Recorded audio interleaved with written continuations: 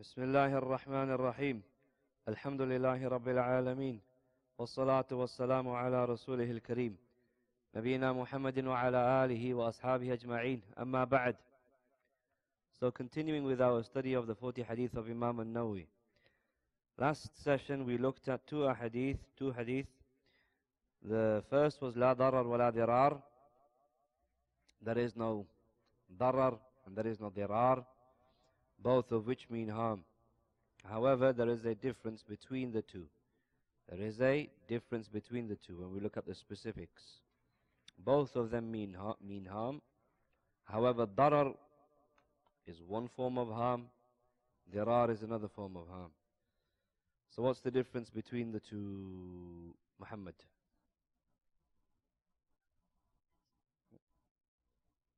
Very good.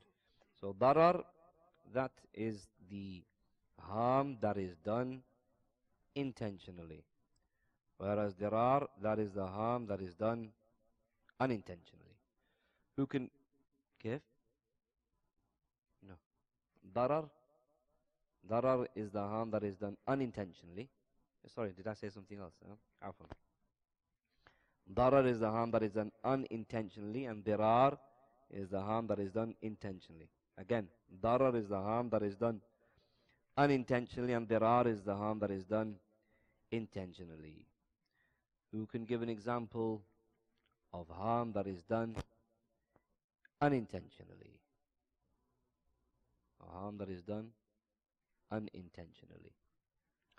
A harm that is done unintentionally, this is an example that I was trying to recall last week, but I couldn't bring it to mind. An example that I believe Shaykh Uthaymeen he's mentioned. A person has a window to his house. Now when you open that window, it invades the privacy of somebody else. Right? Like you have in many of the Muslim countries, the hot countries, where you have a window and you open it and you can see the courtyard of your neighbor, for example. Right? Or you can see certain part of his house. What does it call him? Haush.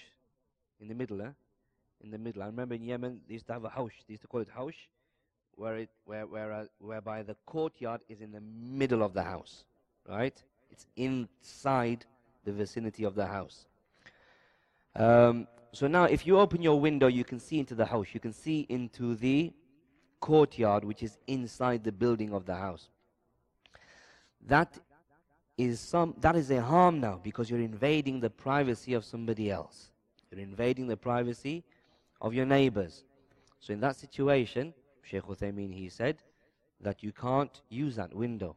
You'd have to place a window somewhere else, have that window blocked, because when you open that window, you're looking into the private area of your neighbor. So that's a harm, that's a darar, that's a harm that is done unintentionally. Who can give an example of dirar?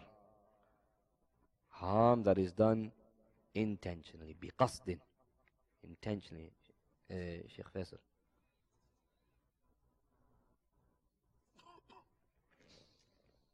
Not that Sheikh Faisal. Sheikh Faisal Yughandi, not the other one.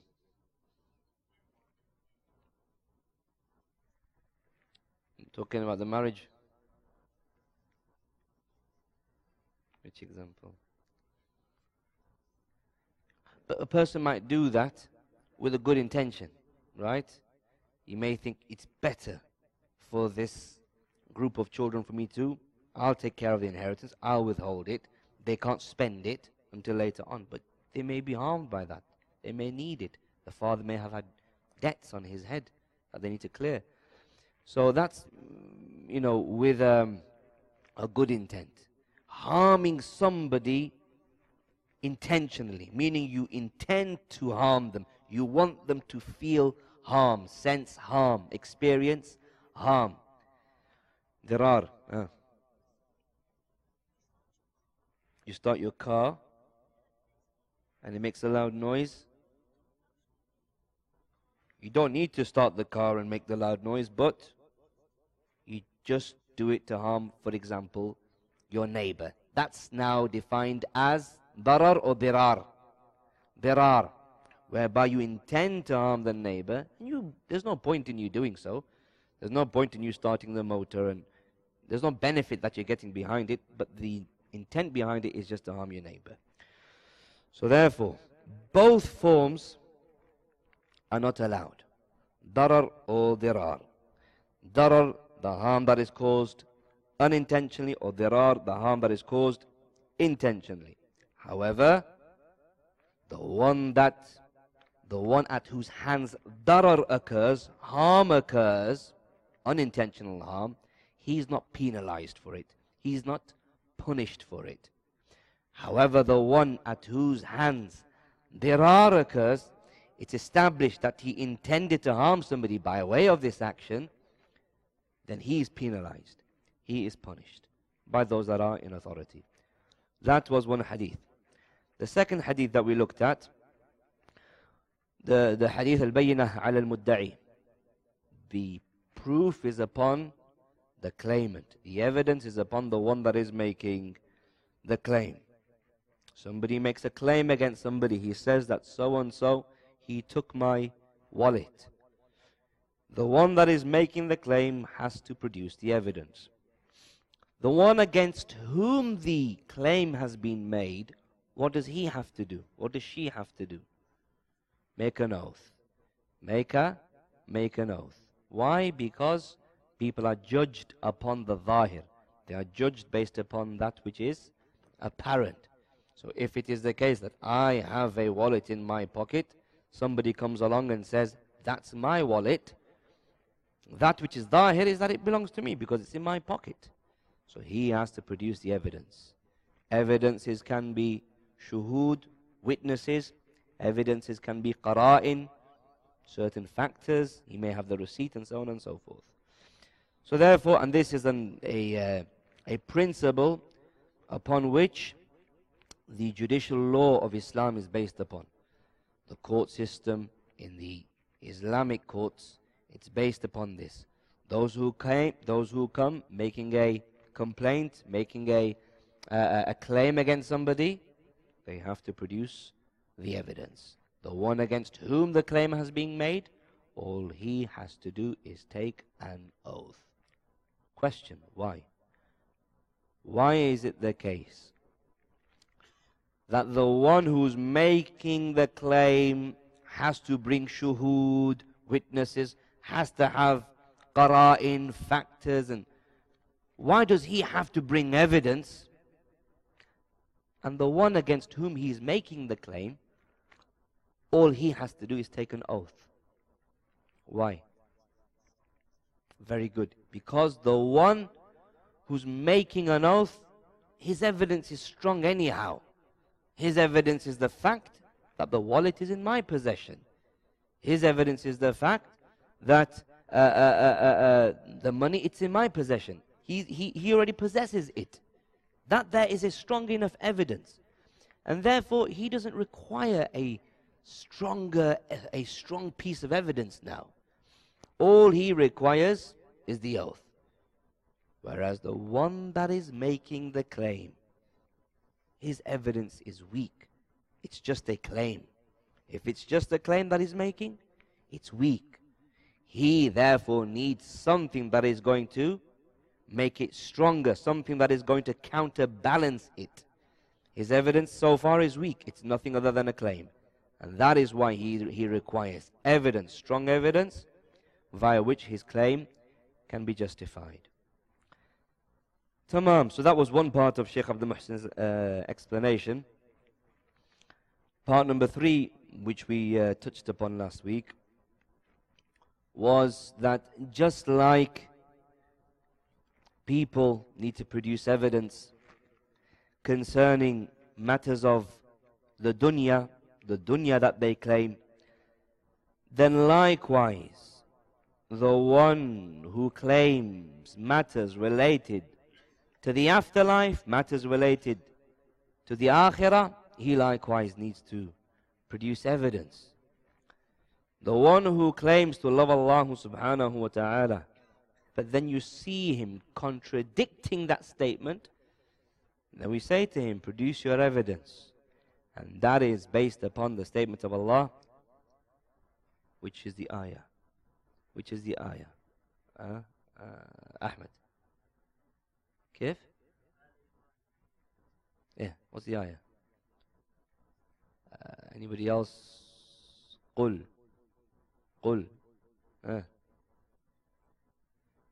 قل إن كنتم تحبون الله. Say, Muhammad, to the people, if you truly love Allah, فاتبعوني, then follow me. Follow me, يعني who? Muhammad sallallahu alaihi wasallam. فاتبعوني يحببكم الله. Then Allah will love you. So the point is that the one who claims to love Allah subhanahu wa ta'ala, let him check whether he has the evidence or not. This ayah is the ayah of mihna, the ayah of testing, the ayah of examining. And as the Salaf, they said, لَيْسَ شَأْنْ أَن تُحِبْ إِنَّمَا شَأْنْ أَن تُحَبْ. The thing that carries weight, the thing that has significance, isn't that you love, meaning that you love Allah, but rather the thing that carries weight, the thing that carries significance, is that Allah loves you. This ayah, which says that if you love Allah, then follow the Prophet alayhi salatu wasalam, a person should by default be following the Prophet alayhi salatu wasalam anyhow. Why? Because me loving Allah, me doing what Allah loves, I should be doing that anyhow. But the thing that carries the greatest significance, the thing that is amazing, is if Allah loves me. But as for me loving Allah, that is, I should be doing that anyhow. Because a person, when he brings to mind, this was a point that was meant to be mentioned in the previous hadith, the hadith about when the man asked the Prophet, direct me to an action that if I do it, Allah will love me. You loving Allah, that goes without saying. Why? Because when you reflect upon the reality of who Allah is and how Allah is towards you, that will automatically bring about love in your heart for Him. As Imam Ibn al-Qayyim, he said, Allah mentioned you before you mentioned Him. So you say Allahu Akbar, you say Bismillah, you make dhikr of Allah, you mention Allah, you remember Allah. You started to remember Allah when your parents, they said to you, La ilaha illallah. When your parents, they used to pray and you used to watch them. You remembered Allah, you mentioned Allah when you would think about Him. However, before all of that, before you even came into existence, before you were even born, Allah mentioned you by name. Your name is written down, is it not? Your name, your existence was written down before you even came into existence. Allah, He therefore mentioned you before you were even born. That is azim if you think about it. Obviously, if you don't think about it, if you don't give it any contemplation, then it's not going to hold much significance. But when you think about it, King so-and-so of such and such a country mentioned me by name. When you think about it, that there is a king of a certain land, and he mentioned me by name. He said, Ali from England, kada wa kada wa kada, and so on and so forth.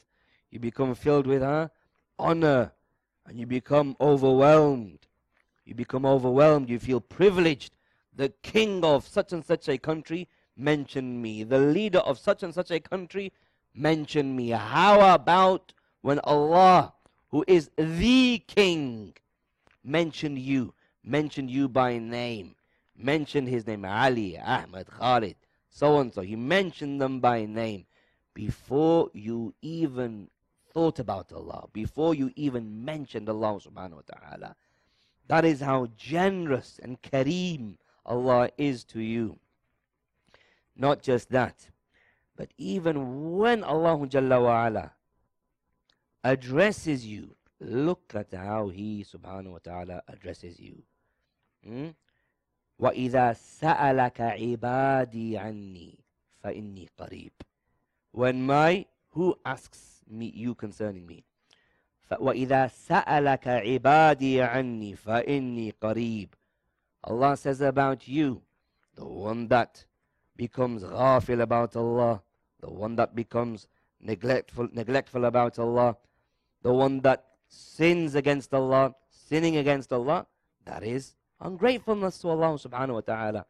Yet, even though that is your state, Allah says about you, وَإِذَا سَأَلَكَ عِبَادِي عَنِّي فَإِنِّي قَرِيبٌ.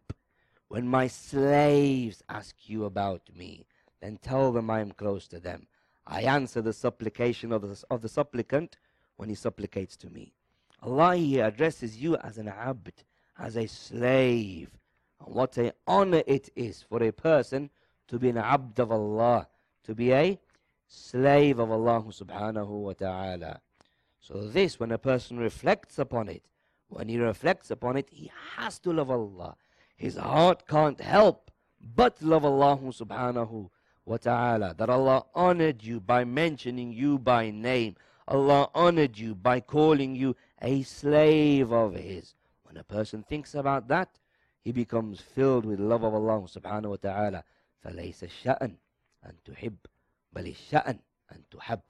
The thing that bears weight, the thing that carries significance, is not that you love Allah. You have to do that. That goes without saying. But then Allah loves you. That is the thing that is azim. That is the thing that is great and mighty. And therefore, if a person wants to be loved by Allah subhanahu wa ta'ala, then bayyina ala al-mudda'i. The proof is upon the one that is claiming it. He has to follow the Messenger alayhi salatu wasalam. He has to follow the Prophet alayhi salatu wasalam in his aqa'id, in his mu'amalat. He has to follow the Prophet in his beliefs, in his dealings, in his ibadat, in his acts of worship. If he does so, if he follows the Messenger alayhi salatu wasalam, then he will earn the great and mighty, generous love of Allah subhanahu wa ta'ala. Part number 4 of Shaykh Abdul Muhsin's explanation is a summary of the benefits. And there are 4 points. Point number 1. اشتمال الشريعة على حفظ أموال الناس ودمائهم. Point number 1. This hadith, the benefits that it highlights is that the Sharia, it consists of those things that will protect the wealth and the blood of people. You can't just make a claim against somebody and expect to be granted your claim. Proof and evidence needs to be established. So therefore, as a result of that, the wealth and the blood of people is safeguarded. Number 2. بيان الرسول صلى الله عليه وسلم الطرق التي يفصل فيها بين المتخاصمين أو متخاصمين. Point number 2. In it, the Prophet alayhi salatu wasalam has highlighted the avenues, the methods and avenues that are adopted in order to bring about judgment between disputing parties. In this hadith, the Prophet ﷺ has highlighted the methods, the procedures that are to be adopted in order to bring about judgment between disputing parties. Number 3. إذا لم يقر المدعى عليه فإن على المدعي إقامة البينة على دعواه. So point number 3 is that what we learn from this hadith, that if the one against whom the claim is being made does not admit to it, does not acknowledge it, does not admit the claim, acknowledge the claim,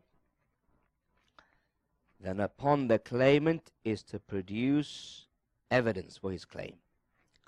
If the one against whom the claim is being made does not say, yes, you know what, I admit, the wallet does belong to the claimant. If he does not do that, then upon the claimant is to produce evidence establishing his claim. Number 4. إذا لم تقم البينة حلف المدعى عليه وبرئت ساحته وإن لم يحلف قضي عليه بالنكول. If it's the case that the bayyina, the proof, the evidence has not been established, has not been presented, has not been given, if the evidence hasn't been given, then the one against whom the claim has been made is made to take an oath. The one against whom the claim has been made is made to take an oath. If he takes an oath, then he's innocent now. If he takes the oath, he's innocent. Somebody makes a claim, no evidence is produced, the one against whom the claim is made takes an oath. As a result of him taking the oath, he is now innocent. However, if it's the case that he declines from making an oath, declines from taking an oath, then he is considered as someone who hasn't taken testimony. He is considered as someone who hasn't taken testimony. Is it the case, though, that in every single case, every single situation, the mudda'a alayhi, the one against whom the claim has been made, has to take an oath? In every single situation? Not in every single situation. Meaning, not in every single situation does the judge actually have to look at the case itself. It could be the case that the mudda'a alayhi, the one against whom the accusation has been made, doesn't even need to take an oath. Why? Because the judge doesn't even look at the case. Case comes, the judge looks at it, case dismissed. Why? Several factors, many factors. It could be the case that the who can give us some examples? Ya Abdul Hakim. Claim goes against the Sharia, for example. Yeah, say that again. What about alcohol? It's haram, ya akhi. What about alcohol? Who's going to elaborate? Yeah, you're right. That example was mentioned. Yes, that's the one. Someone wants to claim, that's the one that you obviously Sheikh Ahmed was referring to. And if somebody wants to claim inheritance, he says that, listen, your father said he'll give me a bottle of alcohol, he'll give me a bottle of wine. So now, when the father passes away, the claimant comes to court and he says, the inheritors, they're not giving me the bottle of wine that the father promised. The judge, he can just dismiss the case there and then. Why? Because the thing that is being claimed is haram. What else? Sheikh Faisal Al-Ugandi.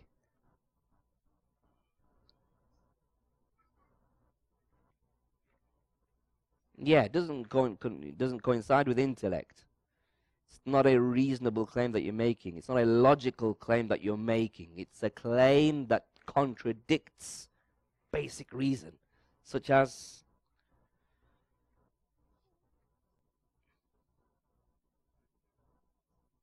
for example, a 35-year-old young man claims that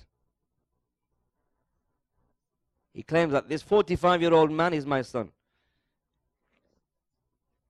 You're 35-year-old, you come to court, and you say that this 45-year-old person here, he is my son. You're making a claim and you say, he is my son.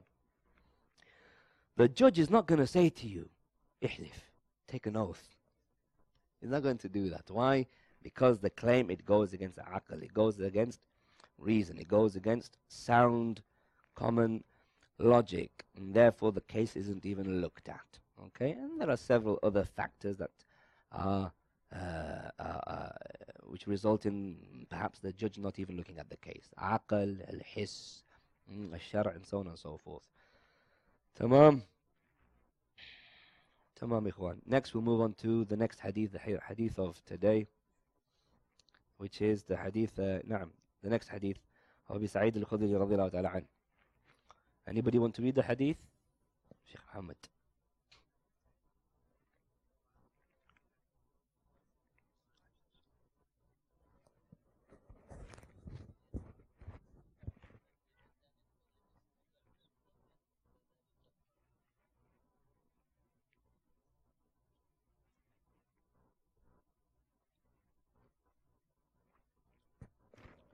نعم, this hadith here, من رأى منكم منكرا فليغيره بيده.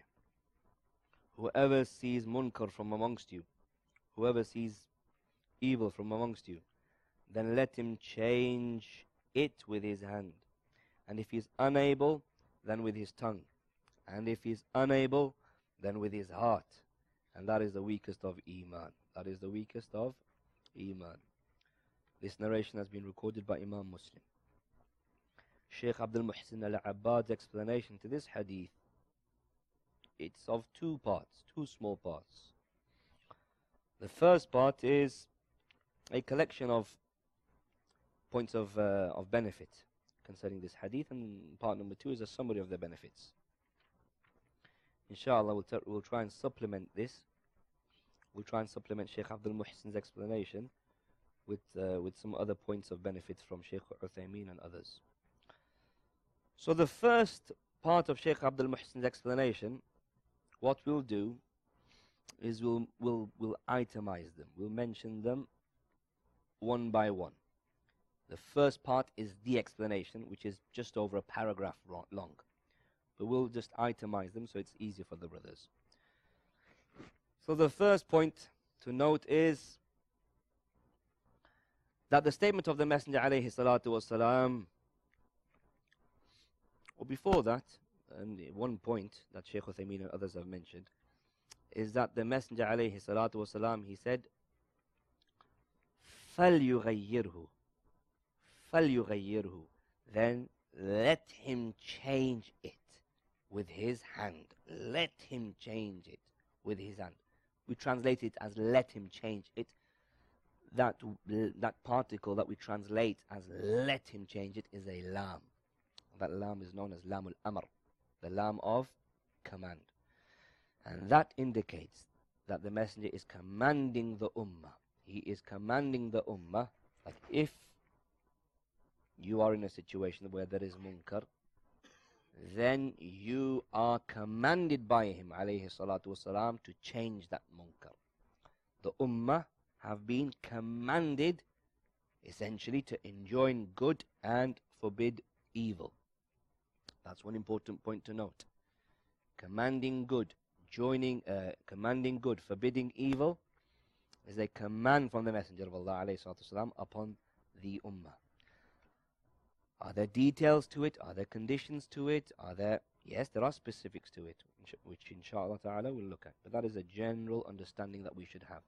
This hadith is an addressment to the ummah that it is in general mandatory upon us to enjoin good and forbid evil. So that was the one point that we wanted to mention, which is a point that Shaykh Abdul Razak al-Badr hafidhahullah ta'ala mentioned. Point number two that Shaykh Abdul Muhsin he mentions is concerning the statement of Allah, of Allah's Messenger alayhi salatu wasalam, Man ra'a minkum munkaran falyughayyirhu biyadihi. Whoever from amongst you sees a munkar, sees an evil, then let him change it with his hand. Shaykh Abdul Muhsin al-Abbad, he says, وهذا يكون من السلطان ونوابه في الولايات العامة ويكون أيضا من صاحب البيت في أهل بيته في الولايات الخاصة. So as far as changing an evil with your hand is concerned, then as far as general responsibilities are concerned, as far as general matters are concerned, general responsibilities, and that is in relation to those that are in authority, the leader and those that are under his command, the ministers, his deputies, his representatives. As far as changing evil is concerned, with your hand, physically changing it. You see a munkar there, you go and smash that thing. You see a wrong occurring there, you go physically change it with your hand. That is something that the leader of the country and his representatives can do, his deputies can do, those that he's placed as agents for himself, the police, the army, and so on and so forth. So, for example, if it is the case that there is a building that is selling haram things, selling, for example, khamar, wine, you cannot go and try to close down that shop physically with your hand. You go into the shop, you start smashing the bottles of wine. You go into the shop, you start causing havoc in the shop. You put the locks and the padlocks on the door of the shop, and you put shutters on the... You can't do that. That is something that is specific for the one that is the governor of that land. Or those type of responsibilities that are khassa, those type of responsibilities and domains and realms that are specific, like the man of their house, the one that's in charge of their house. So, for example, in their house, the kids there playing music, for example, you have authority in that house, a specific authority, not an absolute authority over the whole land, a specific authority that is restricted to your household. So now in that situation, if there is, for example, the children, they're playing music in their house, you can go physically with your own hand, turn that music off, you can take that instrument or that device that is being used to play the music. You're a manager at work, you're the owner of a business, and your employees, they're doing haram on your premises.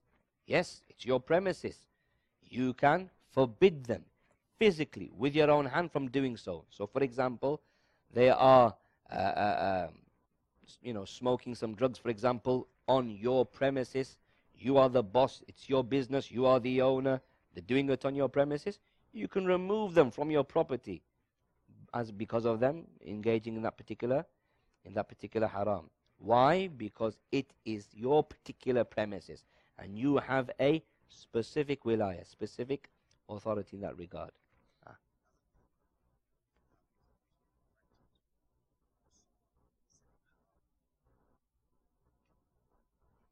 I mean, in this, yeah, yeah. I mean, obviously,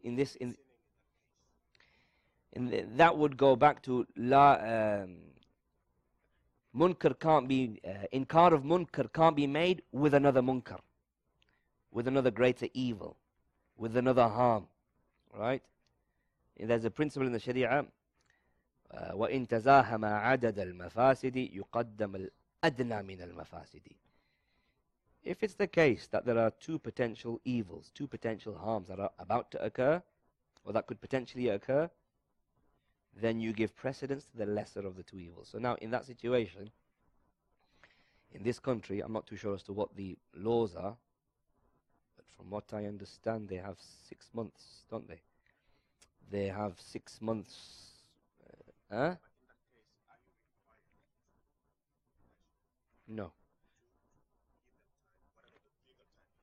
No, no, not by the Sharia, but from the bab of that more harm will be caused to you, or more harm may be caused to your family. We're going to touch upon this later on. More harm is going to be caused to you or others as a result of that, others that are connected to you. Then in that situation, you can't physically kick them out. You can't physically kick them out, or you can't physically, walk in there. Imagine it. They're taking drugs and they're high, and you go inside of there and you try to, and they have some weapons with them. So point being is that if it was a Muslim country and no harm is going to be... Yes. Yeah. Yeah. Okay. Okay. Yeah. Yeah. Are you yeah. But your question is, are you considered instrumental in the haram that they're doing because of the fact that they are renting your property? Allahu alam. Allahu alam. Maybe ask Abu Mu'adh that. add on. Tamam. But the point being, in terms of what I initially understood it to mean, if it's the case that it's going to cause greater harm, then you're not obligated to enjoin or forbid them from that particular evil. Tamam. So point being, so far, this point of Shaykh Abdul Muhsin al-Abbad is that you change an evil physically with your hand if it is the case that you are the governor as far as evil that is generally occurring within the land is concerned. Specific authority that specific people have, then they can physically with their hand change that evil in those specific circumstances. Like, for example, the man of the house. Like, for example, the one that is the owner of the house in his house. Tamam. The next point that Shaykh Abdul Muhsin al-Abbad he mentions is it the case that the Messenger ﷺ, when he said, "Man ra'a minkum," whoever sees an evil from amongst you, فَلْيُغَيِّرْهُ بِيَدِهِ, then let him change it with his hand, and if not, then with his tongue, and so on and so forth. Is it the case that this means that it's only in relation to when you visually see an evil occurring? When the Prophet ﷺ said, whoever amongst you sees an evil occurring, then let him change it with his hand. Does that now mean that if you can't physically see it, you can't visually see it, that you don't have to change it, you don't have to forbid it? Is that what it means? Shaykh Abdul Muhsin al-Abbad and the other scholars, Shaykh Uthaymeen, they have said no. That is not what it implies. Rather, it implies seeing it physically, yes. And likewise, knowledge. You've come to know of it. So, for example, you were in the other room and you heard something which indicated that munkar is occurring, that evil is occurring. Upon you is to forbid it, based upon your ability, whether it's physically with your hand, with your tongue, or with your heart. Likewise, if it's the case that you didn't visually see it and you didn't hear it, but the information was conveyed to you via trustworthy reports, via trustworthy sources, the information is being conveyed to you that evil is occurring there.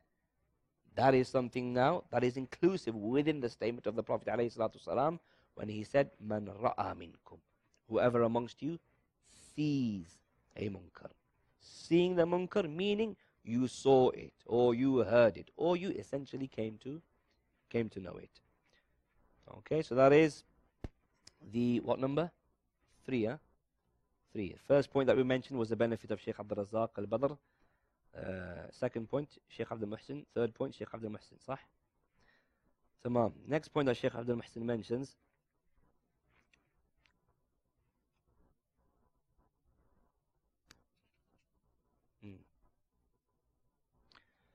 the next point that Shaykh Abdul Muhsin mentions is about hating it in your heart. What does that mean? Hating something in your heart. Hating that thing in your heart. Meaning, Shaykh Abdul Muhsin, he says,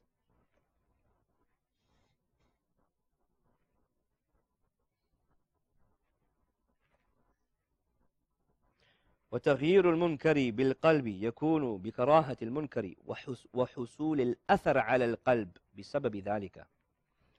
So you hating something, hating an evil, is you hating it in your heart and it's having an impact upon your heart.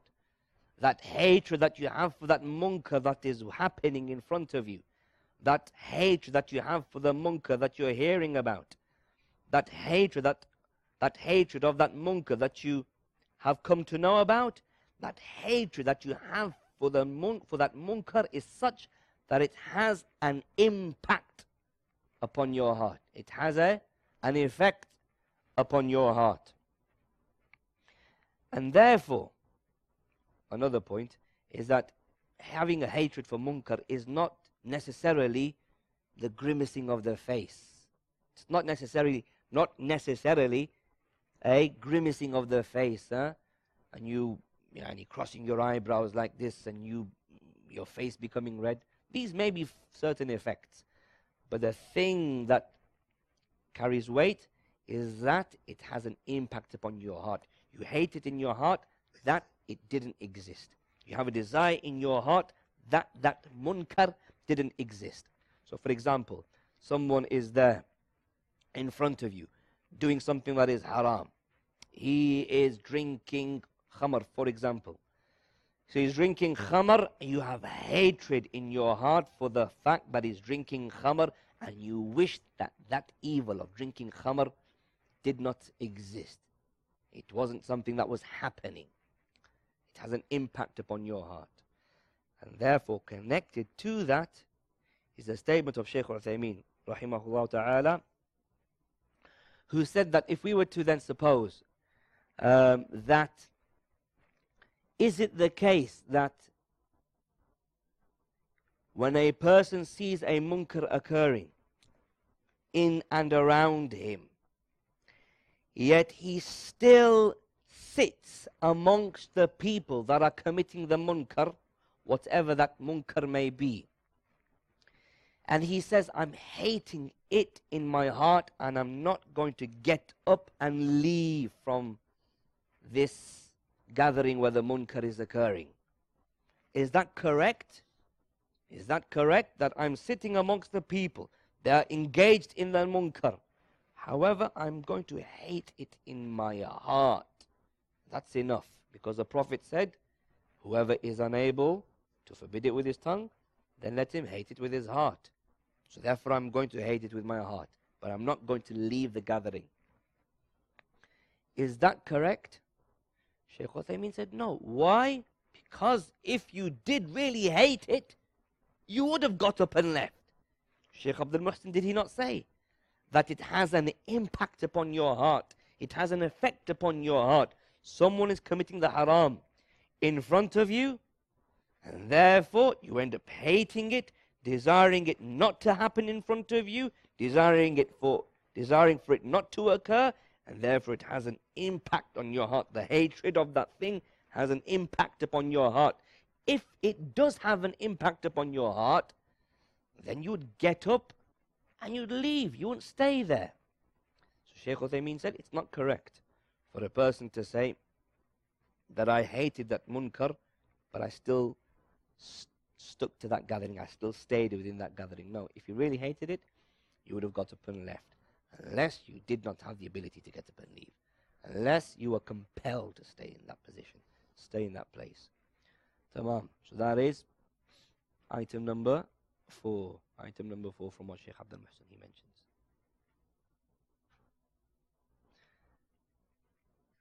Item number 5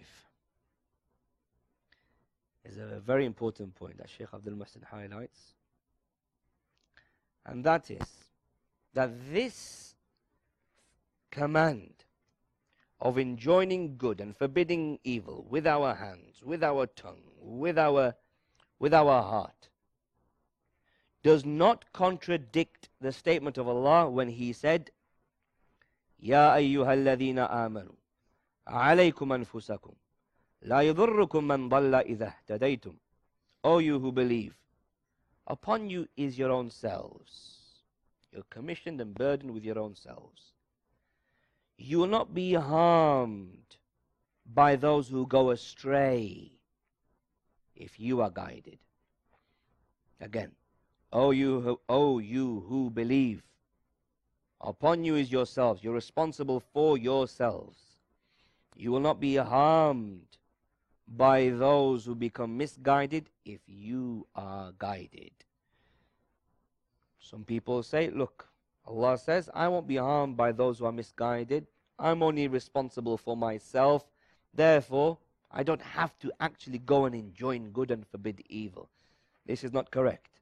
Why? Because the meaning of this ayah is, Shaykh Abdul Muhsin Hafidhahullah, he says, فَإِنَّ الْمَعْنَى إِذَا قُمْتُمْ بِمَا هُوَ مَطْلُوبٌ مِّنْكُمْ مِنَ الْأَمْرِ بِالْمَعْرُوفِ وَالنَّهِيِ عَنِ الْمُنْكَرِ فَقَدْ أَدَّيْتُمْ مَا عَلَيْكُمْ وَلَا يَضُرُّكُمْ بَعْدَ ذَلِكَ ضَلَالُ مَنْ ضَلَّ إِذَا اهْتَدَيْتُمْ.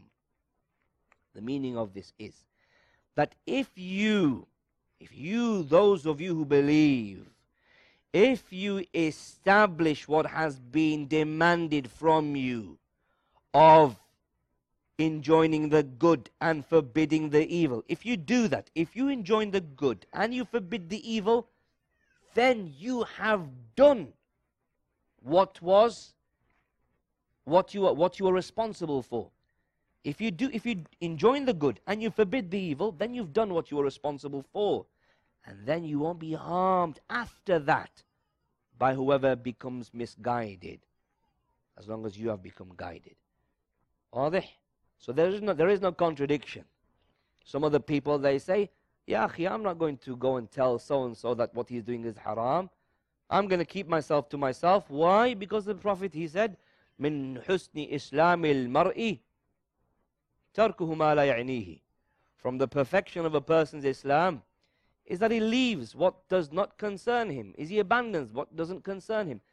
Ya akhi, if someone else is drinking alcohol in front of me, it doesn't concern me. If someone is speaking bad of the ulama and backbiting and slandering the ulama in front of me, ma ya'nini, doesn't concern me. No, that means you have not understood the hadith. Why? Because enjoining the good and forbidding the evil, ya'nika, it concerns you. Prophet Muhammad has told you already that you have to, if you see an evil occurring, change it with your hand. He's commanded you. If he's commanded you with something, then that means that that thing concerns you. It is your business. And therefore, the meaning of the hadith and the meaning of this ayah is that if you enjoin good and you forbid the evil, and people still become misguided, people still don't listen to you, then them not listening to you is not going to harm you, as long as you're still guided. Sheikh Abdul Muhsin doesn't mention it. Anybody? Surah A'raf, you got the ayah number? Surah Al-Ma'idah, what ayah? 105. Surah Al-Ma'idah, ayah 105. Tamam, there are more benefits that is appropriate to mention. However, we'll leave that inshaAllah ta'ala for next week. There are other benefits, supplementary benefits from Sheikh Uthaymeen and Ibn Rajab and Sheikh Abdul Razak al-Badr hafidhah Allah ta'ala. However, inshaAllah ta'ala, it's been 50 minutes now, so we'll conclude at this point and then continue next week. والله تعالى أعلم وصلى اللهم على نبينا محمد والحمد لله رب العالمين.